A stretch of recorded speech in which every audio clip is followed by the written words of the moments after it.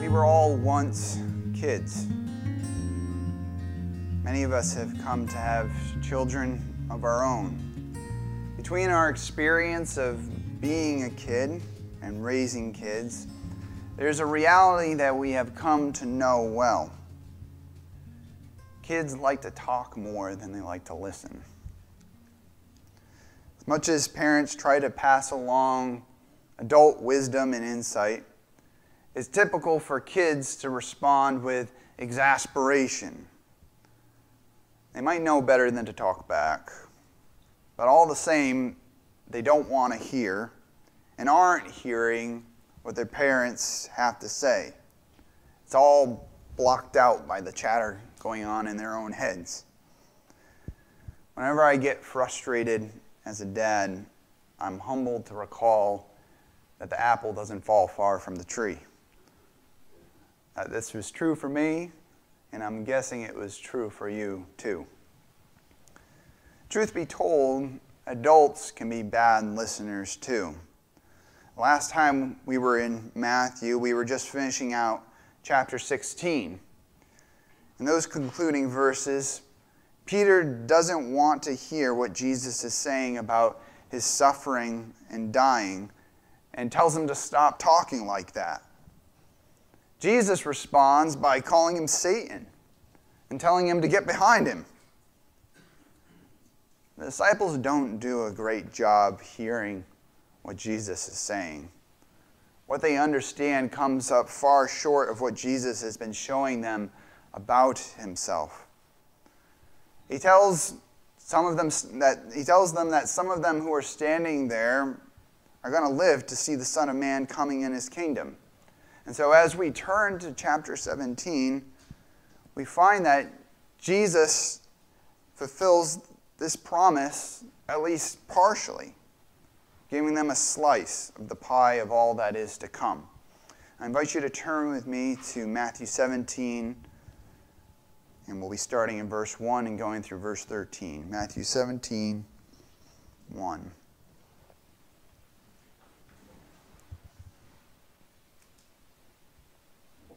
There, the disciple Matthew records, "After 6 days, Jesus took with him Peter, James, and John, the brother of James, and led them up a high mountain by themselves. There he was transfigured before them.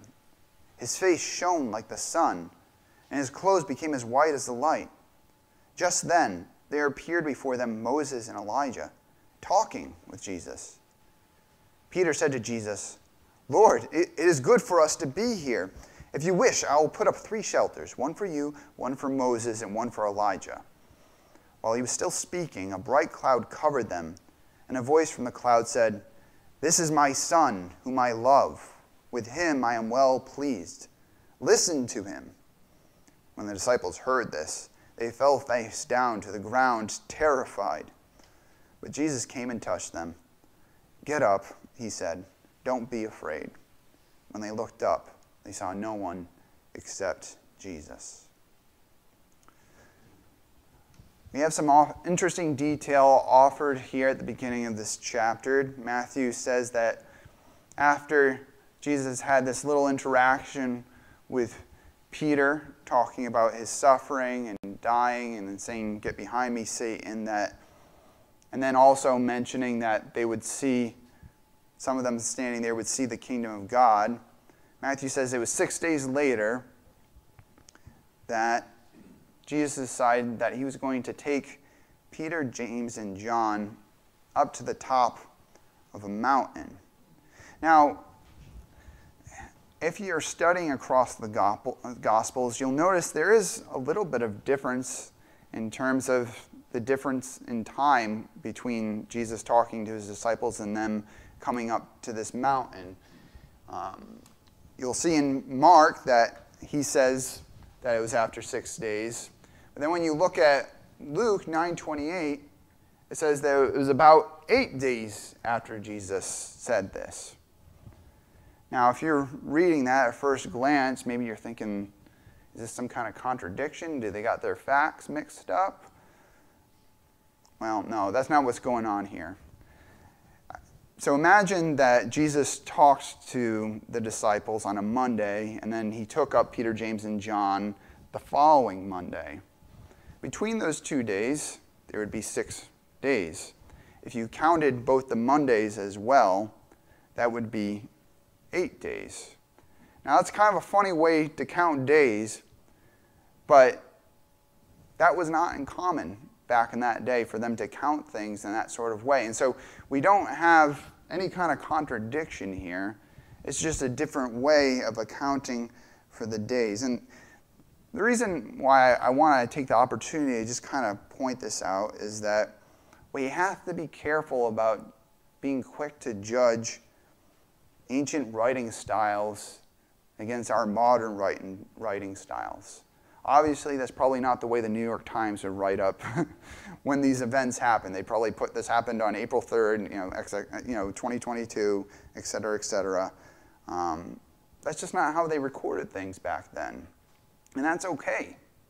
That's how God intended it. God inspired these human authors to write in the ways of the people of their day, because the people that they're contemporaneous with was the first audience of Scripture. We're the second audience of Scripture. And so we have to do our due diligence and not just be quick to dismiss what Scripture says because we don't initially understand what's going on. So Jesus has taken Peter, James, and John up to this mountain. Why has he taken them up there? Well, across the 3 accounts, it says that Matthew, it seemed to be by themselves. Mark basically says the same thing, where they were all alone. And then Luke says to pray. So the point is Jesus is trying to take some special time with his disciples, Peter, James, and John, to get alone, to pray. And really, what his object is to prepare these 3 to be the leaders that they're going to be among the 12 disciples and in the early church. Jesus is taking special time to invest in them. And actually, this kind of pattern that we see with Jesus, where he spends time with the crowds, and he spends time with the 12 disciples, and then he spends special time with Peter, James, and John, has kind of served as a model for us in the way that we go about discipleship here in the church. As you're hearing me preach and we're coming before the Word, that's part of the discipleship process. As you get involved in small groups, which we've said go up to 12 people, that's part of the discipleship process. And then we have even smaller groups, covenant groups, which are 3 to 5 people, which are supposed to kind of reflect the kind of time set aside that Jesus has here with his disciples, to really get down into some of the nitty-gritty of what's going to be required of them, and in our own lives, thinking about what's required of us as disciples of Jesus. So he's taken them up to this mountain, and we're not really absolutely certain which mountain it is. Tradition says that it was Mount Tabor, which honestly, when I saw this picture, it was kind of exactly how I imagined the mountain would look like. I don't know if I've ever seen a more round mountain than that. But later scholars have suggested that this probably wasn't the place that Jesus took them, because there were some people living kind of around the top of it. And instead, that it would make more sense if Jesus had taken them to Mount Hermon. And this is part of the range that Mount Hermon is in, because Matthew talks about how he takes them to a high mountain. So you can obviously see that these mountains are a little bit higher than that kind of more roundish, smaller mountain. And if he takes them up here, they're definitely alone. They're definitely away from civilization. It's a great place to just focus and pray and be with Jesus. But his purpose isn't just to pray with them. It's to reveal to them more about who he is and the significance of his ministry. He's brought them up to this mountain to witness his transfiguration. Now we think about, what is transfiguration? Well, it was a change in Jesus' appearance. In verse 2, it says that he was transfigured before them. His face shone like the sun, and his clothes became white as light. So it's this idea that there's this reality that is hidden beneath the surface that is now being revealed before Peter, James, and John. And we actually see a precedent for this kind of effect when we look to Exodus 34, when Moses is on Mount Sinai. It says that after he encountered God, he came down the mountain and his face was shining, and it was so bright he had to wear a veil. And at the same time, just as there's precedent, this also anticipates the description that we see of Jesus given in Revelation after he's already ascended and John has this vision of him. In Revelation 1, verses 13 through 16, says this about Jesus. Among the lampstands was someone like a son of man, dressed in a robe reaching down to his feet and with a golden sash around his chest. The hair on his head was white like wool, as white as snow, and his eyes were like blazing fire. His feet were like bronze glowing in a furnace, and his voice was like the sound of rushing waters. In his right hand he held 7 stars, and coming out of his mouth was a sharp double-edged sword. And his face was like the sun shining in all its brilliance. So Peter, James, and John are seeing the reality of who Jesus is, and really, in terms of his humanity, who he is to become, which is highly exalted, king over all of the universe. And if that wasn't wild enough, just seeing Jesus transfigured in this way, as the Peter, James, and John are watching Jesus transform before them, Moses and Elijah appear. Now, we kind of freak out when we see someone who's a celebrity just as we're going out in just some common place. Can you imagine how excited Peter, James, and John were to see Moses and Elijah? The giver of the law, Moses. One of the most renowned prophets, Elijah. And the reason why, in part, these two appear is because their deaths went a little bit differently. So in the case of Elijah, he didn't actually die. He was taken up in a chariot up to heaven. And in Moses, he didn't get to see the promised land. It was said he was buried, but no one knows where his grave is. God just took him. And so they are appearing here with Jesus on the top of this mountain. And it's exciting. But there's some greater significance going on here merely than just Jesus trying to thrill the disciples. When we go to Malachi 4, verses 1 through 6, we find a prophecy given of the final day which is to come. Malachi 4, starting in verse 1, it says, "Surely the day is coming, it will burn like a furnace. All the arrogant and every evildoer will be stubble, and the day that is coming will set them on fire, says the Lord Almighty. Not a root or branch will be left to them. But for you who revere my name, the Son of Righteousness will rise with healing in its rays. And you will go out and frolic like well-fed calves. Then you will trample on the wicked. There will be ashes under the soles of your feet on the day when I act, says the Lord Almighty." So we have a little bit of background there. And then this is where Moses and Elijah come up. Verse 4, "Remember the law of my servant Moses, the decrees and laws I gave him at Horeb for all Israel. See, I will send the prophet Elijah to you before that great and dreadful day of the Lord comes.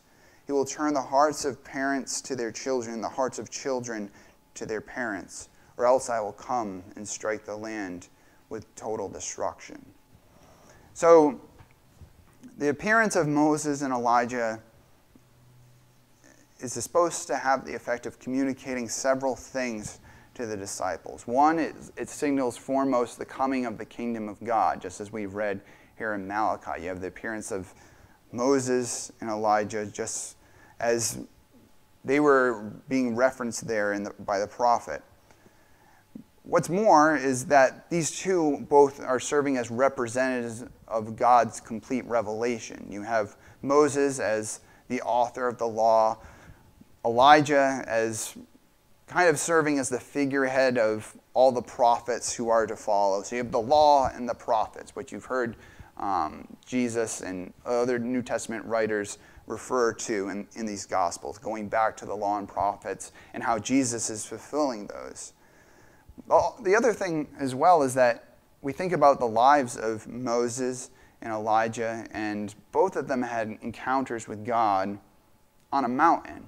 Moses ascended Mount Sinai and met God there. Elijah, after he overcame the prophets of Baal by having fire coming down and lighting up the offering for God, he's hounded. He's being persecuted, and he flees up to a mountain, and there he encounters God as well. And so, kind of all together, the fact that you have Moses and Elijah here with Jesus, it's intended to reveal to the disciples the greatness of who Jesus is by the greatness of his company. Matthew says that as Moses and Elijah are there with Jesus, that they're not just sitting there silently, but they're actually having a conversation with Jesus. They're talking with him. And you might wonder, well, what were they talking about? Well, if you go to the Gospel of Luke, Luke actually records for us what they were talking about. In Luke 9:31, he says that they spoke about his departure, which he was about to bring to fulfillment at Jerusalem.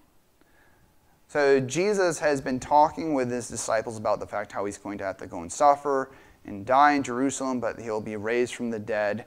So this is clearly on Jesus' mind. He's trying to get this across to his disciples. 6 days later, they go to this mountain, and he's having the same kind of conversation with Moses and Elijah.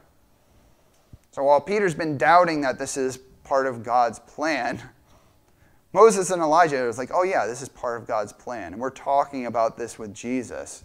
And it's interesting to imagine what else they might have been saying along those lines. Like how, it's quite a thing to have to face down death on a cross. And I'm sure they were offering Jesus encouragement. But as they're talking with Jesus, and in fact they start to leave, Peter pipes up. He has something to say. Now in the Gospel of Mark, it says that Peter did not know what to say. They were so frightened, but he goes ahead and says something anyways. Luke says the same thing. It says he did not know what he was saying, but he points out that Peter observed that Moses and Elijah were preparing to leave. It says, as the men were leaving Jesus, Peter said to him, and basically says what Matthew records here in verse 4. Peter has a big idea as he's witnessing Jesus here with Moses and Elijah. He says, Lord, it is good for us to be here. If you wish, I will put up 3 shelters, one for you, one for Moses, one for Elijah. Now, the kind of shelter that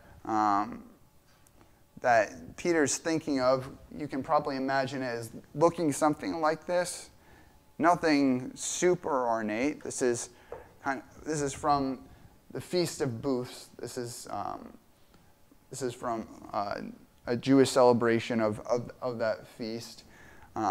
Just made with palm branches, making a little shelter, and it kind of indicates that Peter's is feeling compelled to do something and trying to hang on to this moment. And you can imagine being like, okay, Jesus, we'll make you shelters. James, you go grab some palm branches over there. We'll go and we'll construct these things. Peter just can't help himself. It's become a theme now that whenever something really crazy is going on, something really significant, Peter's the first one to step up. When he sees Jesus walking across the water, he says, Jesus, I will go out and I'll walk on the water with you. And just as in that case, he didn't really know what he was saying or doing because he steps out and he eventually sinks because he doesn't have enough faith. So here, he doesn't know what he's talking about. He's just filling the air. And as he's jabbering away, this bright cloud descends upon them. It actually envelops them on the mountain. And when you go back in the Old Testament, we see this imagery of a cloud representing God's presence. So God's presence is dwelling upon this mountain. And a voice comes from out of the cloud and says, "This is my son whom I love. With him I am well pleased. Listen to him." Now, I really like kind of that exclamation at the point where it says, "Listen to him," because it almost seems like God's intervening, because it says, as Peter's saying all this, God comes down in this cloud and speaks to them. And it's like, "Peter, can you just keep your mouth shut for a second and just listen to Jesus?" And it's easy for us to, judge Peter here. But I think we're not so different from him. So often, we ourselves are so preoccupied with our plans for our lives, our plans even for church ministry. And it can be all kinds of good things. Peter thought, he was doing something great. I'm going to build some shelters, and this will be really glorifying to God. But when we get so caught up in what we think is best, we start speaking foolishly. We start saying things we don't really know what we're saying. It's better for us to listen, to be quiet. Now, this isn't the first time we've heard God speak and declare over Jesus that he is his son, he is his beloved son. We'll recall in Matthew 3, verses 16 through 17, it records the baptism of Jesus. And as Jesus comes out of the water, the Spirit is described as descending like a dove. And then a voice from heaven says, "This is my Son whom I love. With him I am well pleased." Now, this isn't a novel expression. In fact, it's actually a combination of some expressions that we find in the Old Testament. If we look at Psalms and Isaiah and Deuteronomy, we see how all of these three are brought together on the Mount of Transfiguration. Psalms 2 in verse 7, it says, "I will proclaim the Lord's decree. He said to me, 'You are my son. Today I have become your father. Ask me, and I will make the nations your inheritance, the ends of the earth your possession. Kiss his son, or he'll be angry, and your way will lead to your destruction, for his wrath can flare up in a moment. Blessed are all who take refuge in him.'" So here, as it relates to this expression, that this statement that God is making about Jesus, it's saying that he is the promised son of David, because David is the psalmist here. So we have that piece there. Then when we go to Isaiah 42:1, we hear some other similar language that's baked into this statement over Jesus. It says, "Here's my servant whom I uphold, my chosen one in whom I delight." Or you could say, "in whom I am well pleased. I will put my spirit on him, and he will bring justice to the nations." So here Jesus is being identified with the servant of Isaiah, the suffering servant,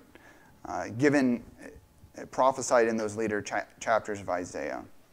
And then the new addition here, because we've already heard these things expressed at Jesus' baptism, but the new addition here that's introduced on the Mount of Transfiguration comes from Deuteronomy 18 through 19.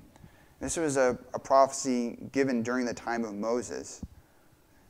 God says, "I will raise up for them a prophet like you, Moses, from among their fellow Israelites, and I will put my words in his mouth. He will tell them everything I command him. I myself will call to account anyone who does not listen to my words that the prophet speaks in my name." So do you see the connection there between God saying listen to him and what God is expecting how the people would respond when this second Moses comes? When God sends this second Moses, the people are to listen and to respond. And so what's being revealed here in this declaration over Jesus is that Jesus is the promised one. He is the one who fulfills all of these scriptures. Now, when we look at 2 Peter 1, verses 16 through 18, we see that Peter, later on, understands the full significance of what's happened here. He says, "For we did not follow cleverly devised stories when we told you about the coming of our Lord Jesus Christ in power, but we were eyewitnesses of his majesty. He received honor and glory from God the Father when the voice came to him from the majestic glory, saying, 'This is my Son, whom I love. With him I am well pleased.' We ourselves heard this voice that came from heaven when we were with him on the sacred mountain." But while Peter would later understand the significance of everything he had witnessed as he and the two other disciples descended the mountain with Jesus, it remains clear that they're having difficulty understanding, putting all the pieces together. Because now Jesus has returned back to them. He's no longer transfigured. In these verses, it says that they were afraid because of everything they experienced, this voice. Jesus came up to them and said, "Don't be afraid. Don't be afraid. Come, let's go down the mountain." But as they're going down the mountain, they're struggling. Picking up in verse 9, it says, "As they were coming down the mountain, Jesus instructed them, 'Don't tell anyone what you have seen until the Son of Man has been raised from the dead.' The disciples asked him, 'Why then do the teachers of the law say that Elijah must come first?' Jesus replied, 'To be sure, Elijah comes and will restore all things. But I tell you, Elijah has already come, and they did not recognize him, but have done to him everything they wished. In the same way, the Son of Man is going to suffer at their hands.' And the disciples understood that he was talking to them about John the Baptist." So as Jesus has said many times when he's performed miracles, he tells the disciples here, don't tell anyone. Why is he telling them not to tell anyone? It's because they themselves don't fully understand what they've just witnessed. And if they go around saying, "We saw Jesus on the mountain with Moses and Elijah," other people are going to misunderstand as well. They're going to think that Jesus is the Messiah, but they're also going to think that he's going to fit in their preconception of what the Messiah is going to come and do. We just see the degree of their misunderstanding when we look to the Gospel of Mark. Mark indicates that they obeyed and listened. They didn't tell anybody, but that they still weren't understanding all this talk about Jesus rising from the dead. In Mark 10, it says, "They kept the matter to themselves, discussing what rising from the dead meant." Maybe they're thinking, maybe this is like a metaphor or something. It's like a symbol. They just couldn't fit into their picture of Jesus dying as being, and also him being Messiah. They didn't go together with what they were expecting. But they don't ask about it in this moment. What they do ask about is Elijah. Jesus has indicated that the kingdom of God is coming, but they're like, well, what about Elijah? Isn't Elijah supposed to come first? You'll recall, as we read in Malachi 4:5, it says, "See, I will send a prophet Elijah to you before that great and dreadful day of the Lord comes." He's supposed to come before. Well, Jesus says, you're right. But he has actually already come. The trouble is that the people did not recognize him, but have done to him everything they wished. And then Jesus goes on and says, in the same way, the Son of Man is going to suffer at their hands.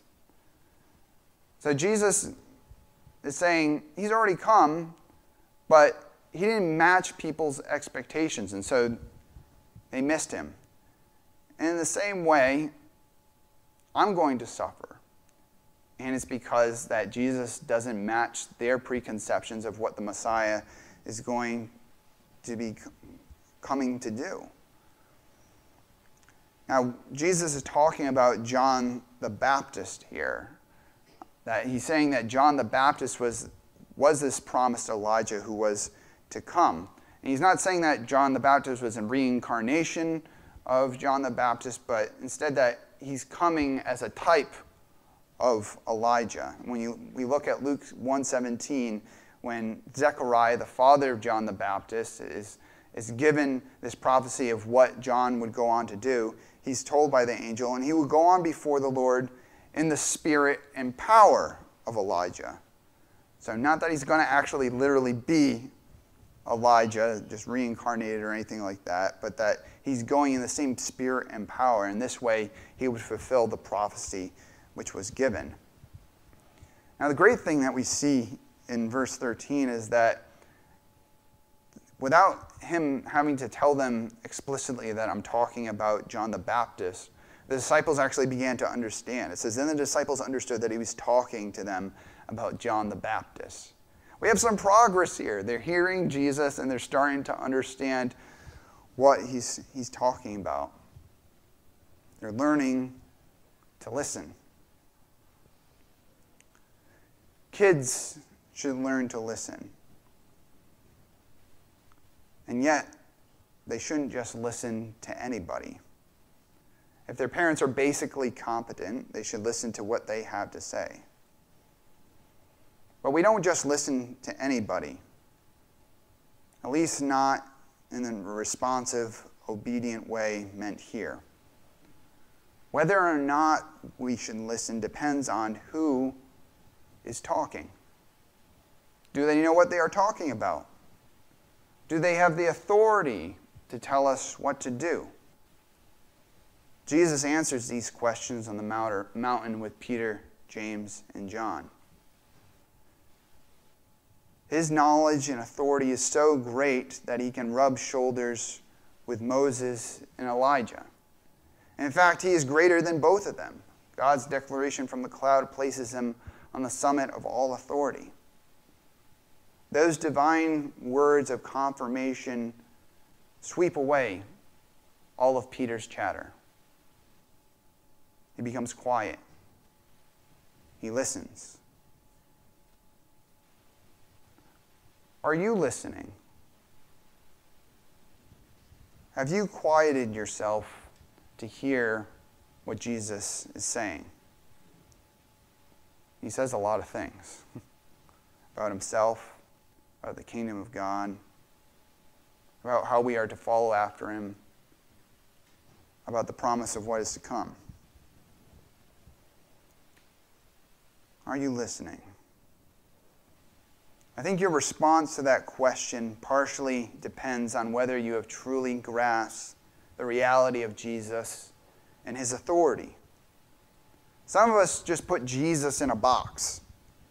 We take him out on Sundays and on special occasions, but the rest of the time we box him back up and we put him on a shelf. We guard our daily lives from him. We keep him away from our dreams. We keep his forgiveness for ourselves, but muzzle him when he says to forgive others. We ignore his call to righteousness, but keep his offer of grace. We are out of touch with reality. Because Jesus isn't only king yesterday.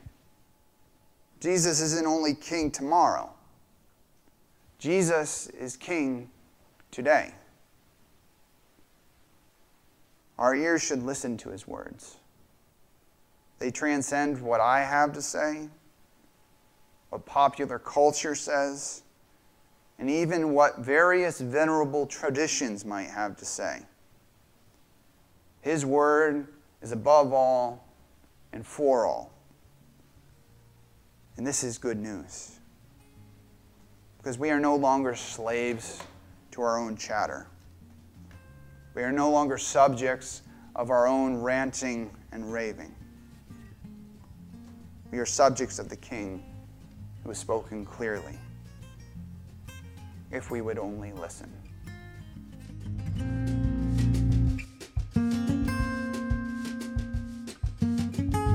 Hey there, Pastor Tom here.